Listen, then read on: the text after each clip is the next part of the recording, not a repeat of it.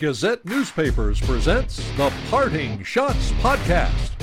Now, here's your host, Daily Gazette Associate Sports Editor, Ken Schott. Thank you, Scott Geezy, and welcome to the Parting Shots Podcast. Available wherever you get your podcast. Subscribe today. Thanks for joining me from Mesa Rink in Schenectady, New York, where the Union Dutchmen pulled out a dramatic and strange 3-2 overtime victory over Dartmouth.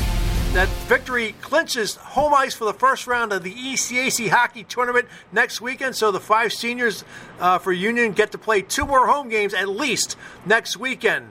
The way they got there, well, it was one of the more bizarre incidents you'll see in college hockey.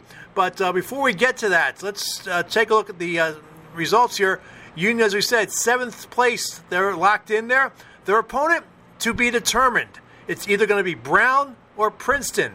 Right now, Brown is in 9th place with 25 points. Princeton is 10th with 23. Brown's season is over. Princeton still has a game to play, a makeup game, Sunday against Harvard at 4 p.m. Princeton wins that game in regulation. They'll leapfrog into 8th place. They have a tie with St. Lawrence, but they'll get the tiebreaker there. St. Lawrence will drop down to 9th. Brown would be the opponent for Union. Princeton ends up tied with 25 points. They would still be the 9th. They would be the 9th seed, and Brown would be 10, and Union plays Brown. But if Princeton loses to Harvard, it'll be Union and Princeton here at Mesa Rink next weekend. So we won't know anything until around 6:30 Sunday night. A lot of fans will be watching that game on ESPN Plus to see what happens. Harvard pulled out a 5-1 victory over RPI on Saturday night, a 4-goal first period for Harvard. So we'll see what Harvard does. Harvard locked into the 3 seed right now. Do they take it easy, or they try to just play hard? And of course, it's an Ivy League game, and maybe those two teams don't like each other. So we'll find out beginning at 4 o'clock on Sunday. But as I said, the unusual part of this game, well, it's rare that you see this happen, and I've seen that before. Union scored an empty net goal in overtime. Yes, you heard that correctly. Liam Robertson scored with 1:15 left in overtime with a goaltender pulled. We'll explain what happened here. Union was up 1-0 after 2 periods on a shorthanded goal by Owen Ferris. Colin Graff scored with 3:14 left in the third period, giving Union a seemingly comfortable 2-0 lead. But as we know with Union, and when goaltenders get pulled by the opposition, strange things happen, and sure enough, Dartmouth scored not 1, but 2 empty net goals. Braden Dorfman scored with 2:21 left, and then with 57 seconds left, Stephen Townley tied the game, sending it into overtime. And about a little over 2 minutes left in overtime, Dartmouth called a timeout. Reed Cashman, thinking that he needed to improve his playoff positioning because they wanted to maybe move up. They think he could move up in the standings. Pulled goaltender Clay Stevenson. Union countered with a timeout of its own, and it was a 4-on-3 situation. And Dartmouth had some chances, but then Josh Kosak cleared the puck out of the Union zone, went down the left wing. Liam Robertson won a race to the puck, was bouncing a little bit, and he got to it and put it into the empty net to give Union the victory. Now, as I said, I've seen this before. Back in the end of the 1996-97 season, Union and Yale were tied at 5, I believe, heading into overtime that night. And that was back when the ECAC only took 10 of the 12 teams, and they had that Tuesday night preliminary round game. Yale was in 10th place at the time. The game was tied at 5 when Tim Taylor, about a minute and a half left in overtime, pulled his goaltender for an extra attacker, and it backfired when Chris Ford scored the game-winning goal for Union, a 6-5 victory. So I can understand Reed Cashman's sentiment. As it turns out, Dartmouth and Yale tied for 11th place. Dartmouth getting that 1 point for the overtime loss, but Dartmouth won the season series against Yale. So Dartmouth will be back in the Capital Region next weekend when it faces RPI. So we'll have a lot of ECAC hockey first round action next weekend here in the Capital Region.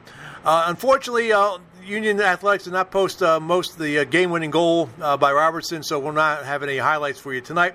But let's get into it with the post-game activities. We'll start with interim head coach John Ronan. You get home ice. How happy are you? But the way you got it's got to be one of the stranger ways to get it. Can't say I've seen that before. Can't say I've seen that. Yeah, we're happy. We're happy. It's been a strange, interesting season, but our guys have battled. You know, there's been some ups and downs and inconsistencies, but they've really pulled together. They really have. I'm proud of that group, and I'm looking forward to next week. How happy are you for the seniors that they'll, going into this week, they were fighting for the home ice lives, and now they have it. Yep, we talked about that this week, or actually this morning. We wanted to give them another weekend at home, and it's a special place to play. We had a great atmosphere the past 2 nights, and we're excited to do it again. Let's talk about Graf makes it 2-0, and it seems like you're in good shape, and then 2 extra attacker goals. What happened there, and do you get the feeling that maybe that's something you need to work on as this week? Yeah, I got to watch it again on video, but yeah, it's something that fortunate enough to have the lead late. Unfortunate enough that we didn't finish it off, and I'm happy that we won. I'm happy we got 2 points, but that's eating at me right now. Did the guys maybe relax a little bit, thinking that Collins' goal was one that's going to just deflate Dartmouth? I don't think so. We went out there, we got back on them, and then they transitioned pretty quick, and we got to extend it out there for a little bit. And that was the first one. The second one, I'd have to go back. I know they had possession there, and we just couldn't get a puck out, couldn't get a block, and tie game. What was the challenge there on the second goal? I tried too many men, an illegal change. It was a situation where I think we needed a timeout anyways, so just figured to see if they changed a little bit early there. With pulling the goaltender? Yep. Now you get to overtime, and Dartmouth takes a timeout, then you take the timeout, and next thing you know, they pull the goaltender again. How shocked were you? I talked with Jason Tapp afterwards. He said they were trying to improve their positioning. Yep. But when you saw that, what was your first reaction? You know what? It was, TJ was onto that pretty quickly. They were kind of talking and drawing things up, and he had a hunch that they were going to pull the goalie, and they called that timeout. They put the 4th man out, so we called the timeout, wanted to get the personnel we wanted out there, and little organization. And then to be able to get that empty netter from Liam, how big was that? That was awesome. It's like I said, I'm still a little angry about that extra point that we left on the table, but we stuck with it. That was a tough one too. He had to race up the ice, and that puck was bobbling and spinning, and it was good to see him put it away. Now you have to wait until Sunday about 6:30 before you find out your opponents. Is that going to be a little tension? You're going to be watching that game between Harvard and Princeton Sunday? We'll see. We'll see. I'll watch our game back, and we'll just kind of take it hour by hour tomorrow. Sidorsky back in the lineup wasn't just a token thing. He played regular shifts. How do you think he looked? You're coming off the injuries. He was good. He's just a steady, reliable. You know what you're going to get out of him every night, and he just brings a real stability to our D-core, and it was awesome to have him back tonight. One player who never really gets a chance to talk to the media was senior defenseman Michael Ryan. He talked about the game tonight and what it meant to be able to play at home next weekend. Well, Michael, you came into this weekend with knowing you had to win games and then get some help here to get home ice for the next weekend. You got it. How does it feel? Yeah, going into the last weekend, we knew what was on the line, and just preparing and practice throughout the week. We know that we got to essentially finish games, and we had a really good game Friday, and tonight, just through the perseverance and the overtime, able to get those extra points. The way you got the win tonight, though, have you ever seen something like that where you score an empty net goal to win a game in overtime? Yeah, I think that was more so on there. They were looking for the extra point. But our game plan didn't change. We stuck to it, and Robbie had a great play there at the end, just to bang it home. So hats off to those guys, and looking forward to getting back to it. Well, second time in 2 weeks gave up an extra attacker goal, 2 tonight. I mean, what does the team have to do to prevent that? 'Cause, I mean, last night it didn't take long for you guys to score the empty netter against Harvard, but to give up 2 like that after Colin Graff made it 2-0. I mean, what do you have to do to improve that? We've talked about that in the room. It's definitely not for a lack of focus or commitment, but we're definitely maybe we work on that during the week in practice. But you're gonna have to finish games and come playoff time. So that's definitely one thing that we got to improve upon. You guys don't know your opponent. You won't know until about 6:30 on Sunday night because Brown. It could be either Brown or Princeton. Doesn't matter who you guys play next weekend. No, it's at the end of the day we play for us and stick to our game plan, like I said.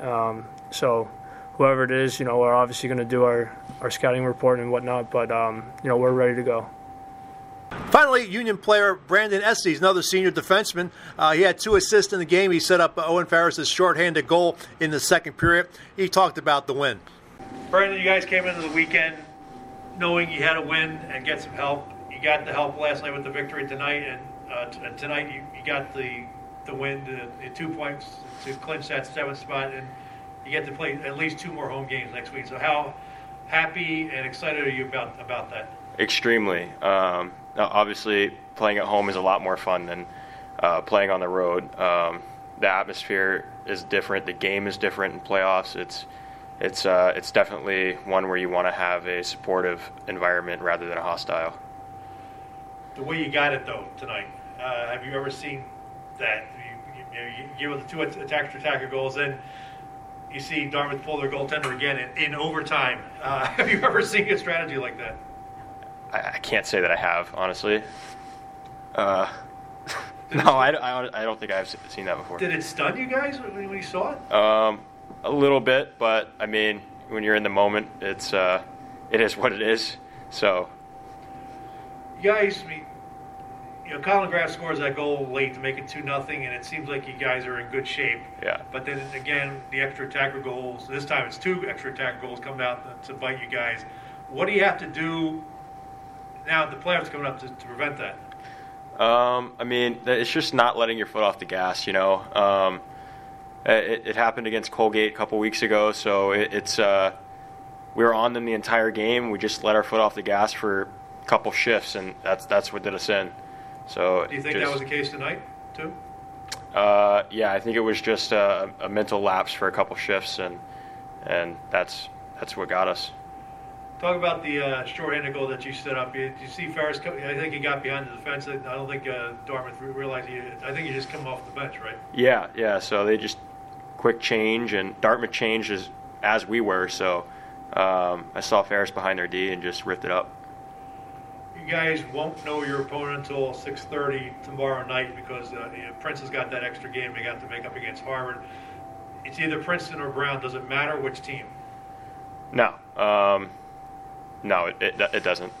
Whoever we play is whoever we play. We'll prepare for them like any other game we would, and do our best to come out with the 2 wins. I caught up with former Union Associate Head Coach and current Dartmouth Associate Head Coach Jason Tapp to talk about the senior night. He stuck around to watch the senior night festivities after the game, and because he recruited a lot of these players. So he was talked about that and the strategy there at the end. So what was it like watching the ceremony here? It was good. It's nice to be here for it, for sure. Those guys are good young men, and proud that I was part of the reason why they're at Union, and especially Josh. He served the community well, served the team well, the campus well. They're good people, they're good citizens on campus. So it's fun to be here and see them go through senior night and at least get to witness it. You almost ruined it a little bit there. We did our best. So yeah, we had some resolve tonight, so which was nice. Our group, we didn't have that last night, so it was great that we responded tonight and had that resolve late to get those 2 6v5 goals and show that. So hopefully that'll serve us well going to Colgate up next weekend. I think I have an idea why Reed pulled Stevenson for the extra attacker there. Was it to try and improve the playoff positioning? Yeah, certainly. We could catch Princeton and catch Yale, so we're hoping to get to that 10th spot and just improve our seeding and not finish 12th in the league. So we want to play for wins, and we want that winning culture, and so we went for it. So. My 3 stars of the game, I'll start with goaltender Clay Stevenson of Dartmouth. He made 36 saves, and he gets credited with the loss, although he wasn't in the net for the game-winning goal. That's an oddity to get a loss like that, even though you did not give up the game-winning goal. I'll go with number 2 star Brandon Estes with the 2 assists, and Liam Robertson, the number 1 star, with the game-winning goal. So it's an interesting night here at Messer Rink, but the Dutchmen have some momentum heading into the postseason. Speaking of the postseason, let's look ahead to at least who the top 4 seeds are, and they will have a first-round bye. Quinnipiac, your ECAC Hockey regular season champion, with 54 points. They're the top seed.